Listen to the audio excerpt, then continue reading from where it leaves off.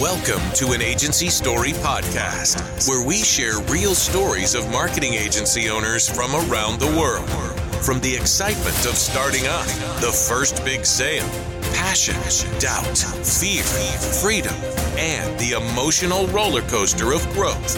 Hear it all on an Agency Story podcast. An Agency Story podcast is hosted by Russell Dupree, successful agency owner with an 8-figure exit turned business coach. Enjoy the next Agency Story.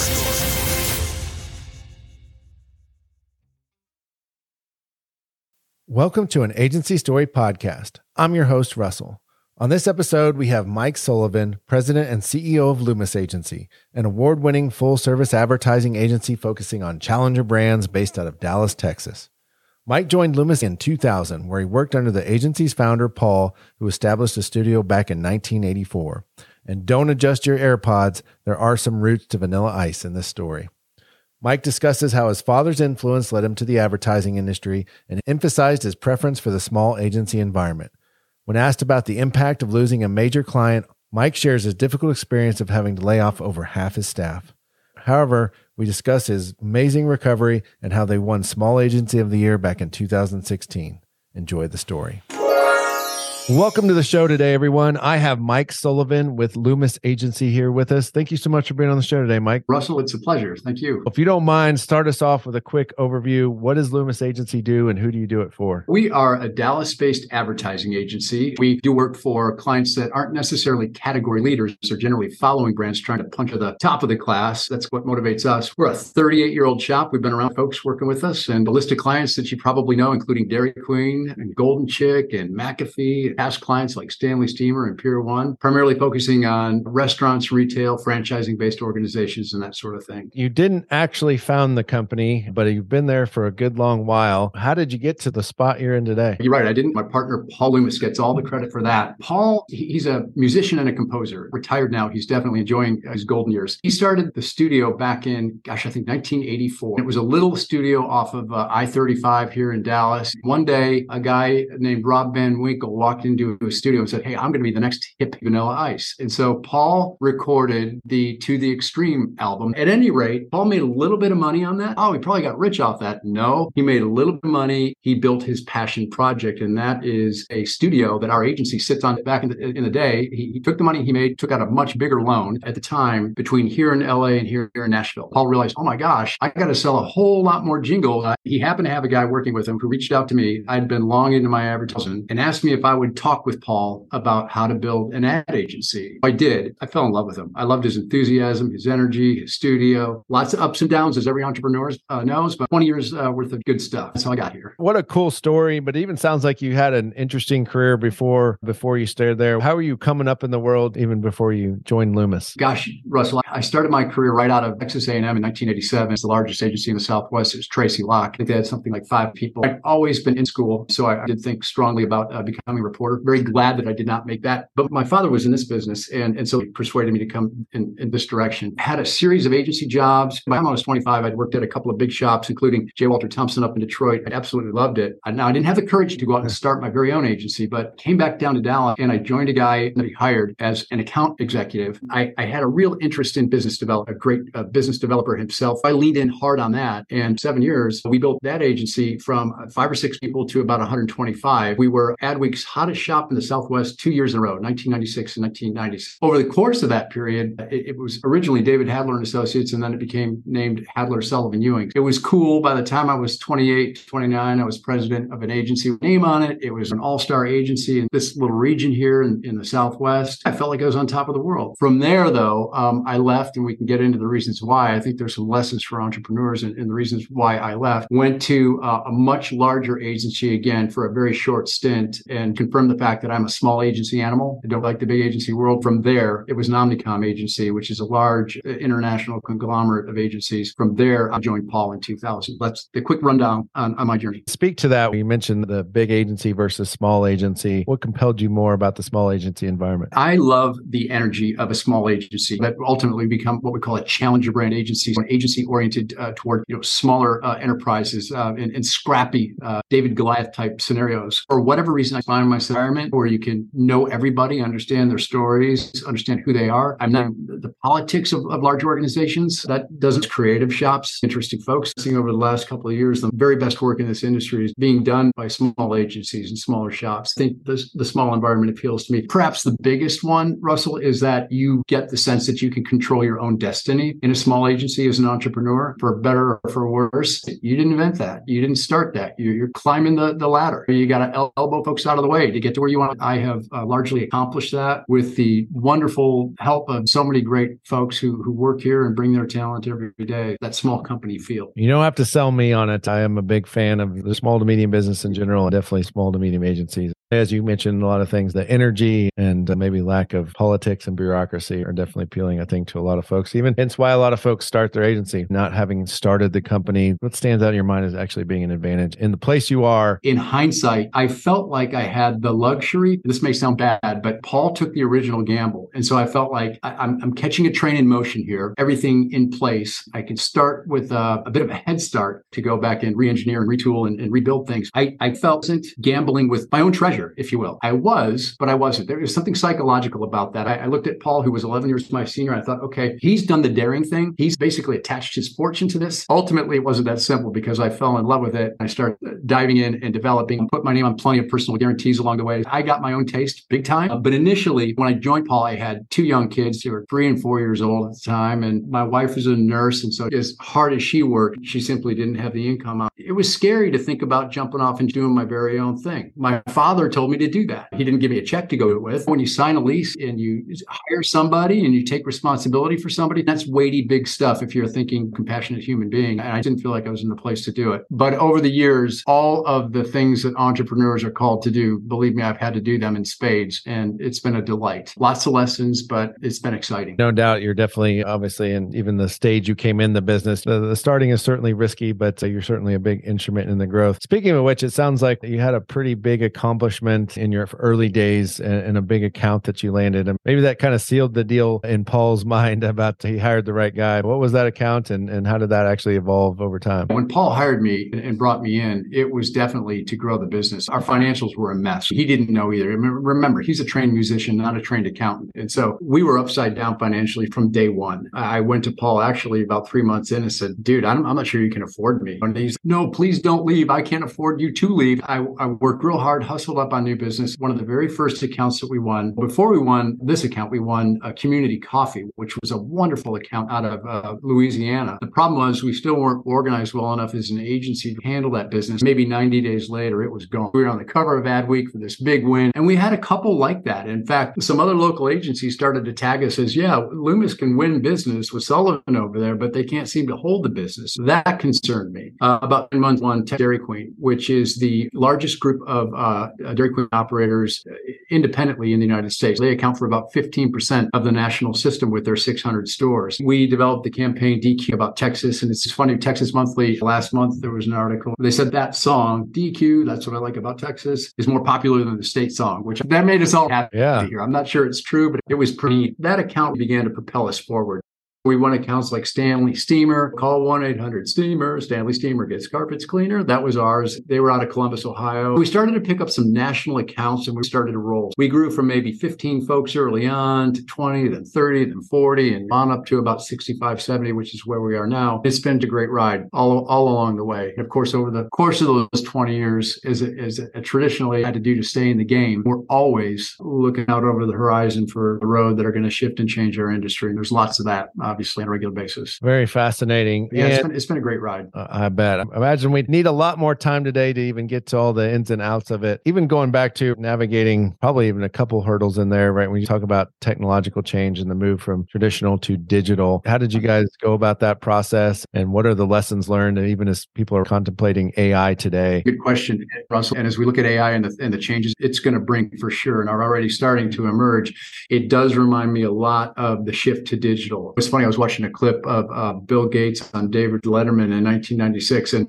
about this internet thing, and the audience was laughing and making fun of it. That was the naivete of the 90s that we still had. Now, today, when people are talking about AI, no one is laughing because we know how serious this stuff is. We were a traditional agency. It was radio, television, print materials, and that sort of thing. So we were completely analog. Making that turn to digital, a lot of agencies didn't make it. Most traditional shops did not make that turn. I tried 3 different times and I finally got it right. Believe me, there was lots of staring at the ceilings at night. There was lots of hand wringing about how we were going to do this. At first, I tried to train it up internally, and that was successful to a point, but we develop an all-star internal in-house digital person, and they'd get picked off by another agency. They'd go over to the Richards Group. One of them is, last I heard, still running the digital practice for Chiat Day in LA. These people were good, but they kept getting picked off because all the agencies were hungry for digital talent. And I said, okay, let me go out and find somebody who I can incubate, bring somebody in who's got maybe a person or two, and I can feed the business that I've got and basically be a new business pipeline for them and see what happens. That turned out to be successful. I brought a guy in with his partner and grew them to about 15 or 16 people. And then I realized, my gosh, I'm sending all this income out the door. Of course, I knew this all along. This was a matter of survival. I wanted to reorganize the deal and basically set up a joint venture. He wanted no part of it. And so he left. My little fledgling digital practice collapsed before my eyes. Thankfully, in all of the most unlikely places, I had a buddy who I used to race motorcycles with way back in the day. And he had gone on to have a big career at Red Bull and at KTM Motorcycles. I convinced my friend and now partner Josh Whitaker to join me, and he brought his partner in, and we did set up a joint venture, and it's worked beautifully. They've got now probably 30 folks over there who crush it from a digital standpoint. Josh is an authentic, bona fide entrepreneur. This guy does not want to work for anyone. He wasn't going to come work for me. He was going to work with me, and I appreciate that about Josh. I've learned a whole lot from him about how to run a financially successful business. Remember, I'm a journalism major, so I made all the math mistakes on the way to this dance. Probably 5 or 6 years ago, we started to get our financial game together. And I should also say that over the course of time, there's one person who was here when I came on board. That's my partner, Julie Andrusik. Julie was a budding account person who I mentored early on. And man, you talk about the student outrunning the teacher. She can run circles around me today, not only from an account management standpoint, but from an operations standpoint. Gino Wickman's got what he calls the entrepreneurial operating system, EOS, where he talks about the visionary and implementer. I would be, and I hate to use the term visionary because I think of people like Steve Jobs when I think of visionary, but I'm the guy with the vision for the company. Julie is the implementer. She knows how to execute, and she's into the numbers. She's awesome at it. She's my right arm. I think we make a great pair. She's a fantastic partner. I think that's also important too, is if you're going to have a partner, make sure that you've got somebody who complements you, not somebody that you just get along with. There's a whole lot more to it. I always love the good yin and yang partnership stories, and that sounds like a definite case there. One of the interesting things there, so even to this day, so many more dollars right now are in the digital world. Loomis outsources or basically has a joint venture for its digital arm. Did I hear that right? Yeah, that's right. If you're a client engaging with us, it looks like one shop, and it is one shop. We show up that way. They've all got the Loomis agency email addresses and business cards. We're all in one building here. Our offices are all connected, but we call it Illumineer, Loomis and Illumineer. They can be separated, and they do have their own base of clients now as well. But initially, we were feeding them all of their clients, all the work that we had from our clients. It was digital in nature, and there's a crossover from a team standpoint. They integrate well. We've had to work on that over the years. Every agency seems to have these things set up a little differently. I think it all is a function of their evolution. Today, what you find are a lot of digital shops that don't know anything about traditional at all. You don't find any more traditional shops, but you find what I call maybe traditional plus. They've got maybe some light digital capabilities, enough to get by. I feel like we've got the best of both worlds the way we're set up, and it's high functioning. I think evidence of that is that our average client tenure is nearly 3 times the industry average. Our average employee tenure is right along those lines as well. Those are some metrics that I look at to determine success. By those accounts, I think we're doing just fine. But again, there's lots of ways to set this up, and this is just one of them, and I think it works well. I'm such a big advocate of, and you see so many agencies struggle where they try to be everything or try to add service lines that might not be their area of expertise. You could even mention your origins of where those are so fragile or susceptible. That's not the core of what the business does. But if we can be more open to partnerships, Stick to what you're good at and find someone that can complement you very well, and everybody wins. What a cool story there. That's a key too, Russell.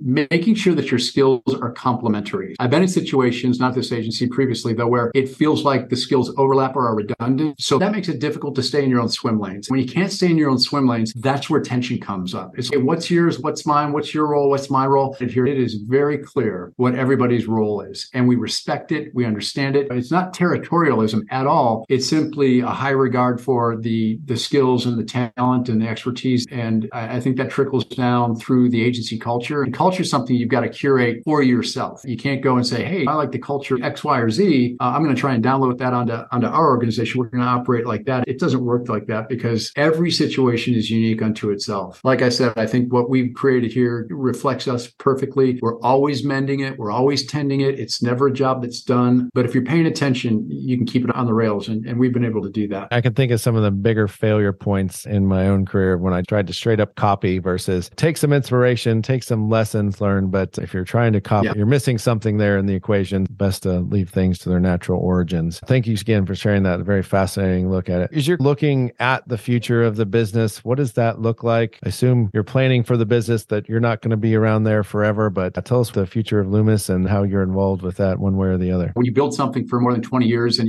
you are surrounded by people who put their whole selves into the business, you have a great responsibility when you think about transition. I'm 58. I'd like to do this for another maybe 5 years. And then I'd like to get on to maybe a more, contemplative phase of life and do some other things, who knows what. But thinking through how we transition this is what we are actively involved with right now. I think a lot of entrepreneurs, a lot of company owners don't like to talk about that transition. A lot of them don't want to get out of it anyway, or they think they're going to ride it into the horizon. I think that frankly is a mistake because we all do peak. I feel like I'm peaking right about now. We are going to be on the hunt there's a couple of ways we could do it. We could do an internal transition. We could have a layer of folks here take the agency over. That requires a lot of development. We've got some folks, I think, who are teed up and almost ready to have that discussion and maybe take on those responsibilities if they want to. That's a real big if, because this isn't for everybody. Running something comes with, I don't have to tell you, there's a lot of responsibility that other folks would rather not have, and I can't blame them. The alternative would be an external sale of some kind, and that's something we need to be careful about because we don't want to turn it over to the highest bidder, so to speak. Some of my greatest business heroes are guys like Kip the Container Store and John Mackey of Whole Foods, and the way they thought in particular with the Container Store, when he sold his company, it wasn't to the highest bidder, it was to the best fit. It was to the folks he thought were going to take care of his company and his people like he would. In fact, he didn't even give up control. I don't know exactly how that situation worked, but being thoughtful about what comes next for the organization and for the people. All the while, stick to, I have no control over that. When you step out and you exit, you give that up. You can only do the best to take good care of it with the right intention, and we'll see what happens. I think in some respects, the path is going to emerge as I walk it here, but we're doing all kinds of homework now, and we're looking way out on the horizon. I think 5 years is a good target for us. So the right time to start thinking about that is indeed now, and we are. Couldn't have said it better myself. The time is certainly now, and it all leads to the kind of same business you would want anyway. So yeah, absolutely. Why not? I think you mentioned such a key point there of it's not selling to the highest bidder. You see so many, especially at large scale businesses, where they get sold or the founder gets removed, and you start to see that business decline over the long haul. I think that's always a great perspective. But speaking of how much you care about the business and people, you had a pretty tumultuous situation and losing that big first client you got and how that affected the agency, but quite a great turnaround story coming out on the other side. So much better if you don't mind sharing that. No, I'd be happy to. Yeah. So that Dairy Queen client, gosh, we helped them grow over the course of 12 to 13 years. They went from lagging from a sales standpoint. So their performance was out of sight. And frankly, I thought we were golden. With that kind of performance, who gets fired? We got fired. And still to this day, I don't understand why. I think what happened was that it started to look easy, frankly, to the clients. They decided to set up an in-house agency. And boy, agencies don't love it when this happens, obviously. So one Friday afternoon, I am sitting at my desk and the receptionist calls me, "Hey, Mike, so-and-so is in the lobby, our client." I'm like, "Oh, wow, I didn't have an appointment with him." So I go up there and he hands me a letter and says, "Hey, I'm sorry, but we're going to have to terminate the relationship." I was stunned, beyond stunned. I didn't see it coming. I was flat-footed. It was 25% of our top line. As a lesson to entrepreneurs, I had been lulled into the false notion that that was a secure piece of business and I didn't have to worry about that 25%. That was a lot in one basket. It got worse because about 30 days later, another, and a fault of our own. In fact, I had actually helped this client get the job as the marketing director. The Logan's restaurant brand left the agency, and they were 15% of our top line. The reason they left is they said we didn't have the digital capabilities. Now, this goes back to 2013. We were developing them, but he was right. We weren't as big as some of the other digital shops, and he felt like he needed a digital shop. There's more to that story, and it was very aggravating, especially since I helped him get his job. At any rate, now I'm down 40%. The following Friday, this all happens within 30 days, if you can believe it. Following Friday, I have lunch with another client who had asked me to help him hire and find a marketing director at my recommendation because he was growing so much that I had services of a professional marketer. He took me up on it. I went to meet him and I sat down with him at breakfast, and he started to hem and haw, and he said, hey, Mike, I've actually hired a new marketing director and she's going to meet us here this morning for breakfast. She comes in and sits down and tells me the very first act of business is to put the account in review to make sure that they had the best agency services that they could get. At that point, I was beyond numb, and I said, thanks, but no thanks. We're not going to participate. Our review has been the last 3 years, and your sales performance has reflected our capabilities, and I left that. Now I'm down 50%. And I'm telling you, Russell, the most difficult thing that I've ever had to do in my career is go back to the office and tell everybody what had happened, and then have to lay off half of the staff. It was god awful. It was probably the worst part of my life, to be honest with you. There's lots of other things that were going on, but it was a real struggle. Anyway, fast forward, we pulled ourselves together. We reassembled. I started winning business again. We reconstituted ourselves in a much better way. Around that time was when my friend Josh Whitaker joined us, and we started to develop the digital expertise. And anyway, we were sailing along, doing great. And we'd actually picked up another great little QSR brand called Golden Chick, which is a wonderful client of ours to this day. In 2018, 5 years after Dairy Queen left us, their in-house agency imploded. It's very difficult to run an agency, and they're a complicated piece of business. They certainly have full appreciation for that today. They called us and they asked us to participate in a review. And man, by the way, the reason they called us is because when we lose a piece of business, a lot of companies get all PO'd about that, and they take it personally, and it is personal, but it doesn't do you any good to cry and wail and scream. It's go out on a high note. That's something my father taught me. It's something that feels better. Leave in such a way that they miss you. And it turns out they did miss us. I take great pride in the fact that they missed us, and they called us and we participated in a review. Now, some of my team members didn't want to participate in a review. They're like, hey, we had 12 years worth of success with them. Why do we have to participate in the review? And I said, well, the business has changed. Things have changed. We'll go ahead and be great sports, and we'll do that. We participated in this competitive agency review, and we didn't get selected, which is crazy. That kind of blew our mind. They picked another agency. Again, you make them miss you by being classy about it. Gosh, we felt like, what is it, Lucy and Charlie Brown with the football kind of thing. About 6 months later, I get a call from the client, the guy who's a great guy running the association. He said, hey, Mike, will you meet me for a cup of coffee? We had been watching what was going on with this other agency and the client. We could see the work, and I was like, I don't know. I don't think that's going to work out. So at any rate, sat down, and he asked me if we would consider taking their business. No review, none of that. I said, we certainly would. But I told him too, I said, in the meantime, we've developed a great relationship with this wonderful brand called Golden Chick, which also competes in the QSR segment, and we're not going to let them go. They've been great partners to us. Oh boy, I need to make a call and make sure that's something that the board is going to be good with. By the way, I have a whole positioning on the conflict. It's not a conflict. At any rate, called back and he said, yep, they're good with that. The rest is history. We were delighted to take our good friends at Dairy Queen back on board. And over the last 4 years, we've helped correct their sales trajectory. It's improved, and we put them right back on track, and I feel great about it. And we've got a great and thriving client in Golden Chick. I think there's exactly one location where they're within 3 miles of another. It's been a great story, and it makes me feel good to be helping these folks again. The operators are fantastic people. They're small businessmen and women. They're entrepreneurs, and we're helping to put the wind back in their sails. And man, nothing makes me feel better about this business and doing that. So maybe a little long-winded story, but that's it. And I feel great about the turnaround. I can only imagine what that would have been like. What a devastating blow on so many levels, but I love a good turnaround story. And I feel like the theme is evolving this podcast of stick to what you're good at. If Dairy Queen's great at making blizzards, if they would have stuck to what they were good at, become their own internal agency, then all worked out for the better and didn't need that. I guess absence makes the heart grow fonder, as you're liking to say there. It does. stories. A postscript to that whole story, in 2016,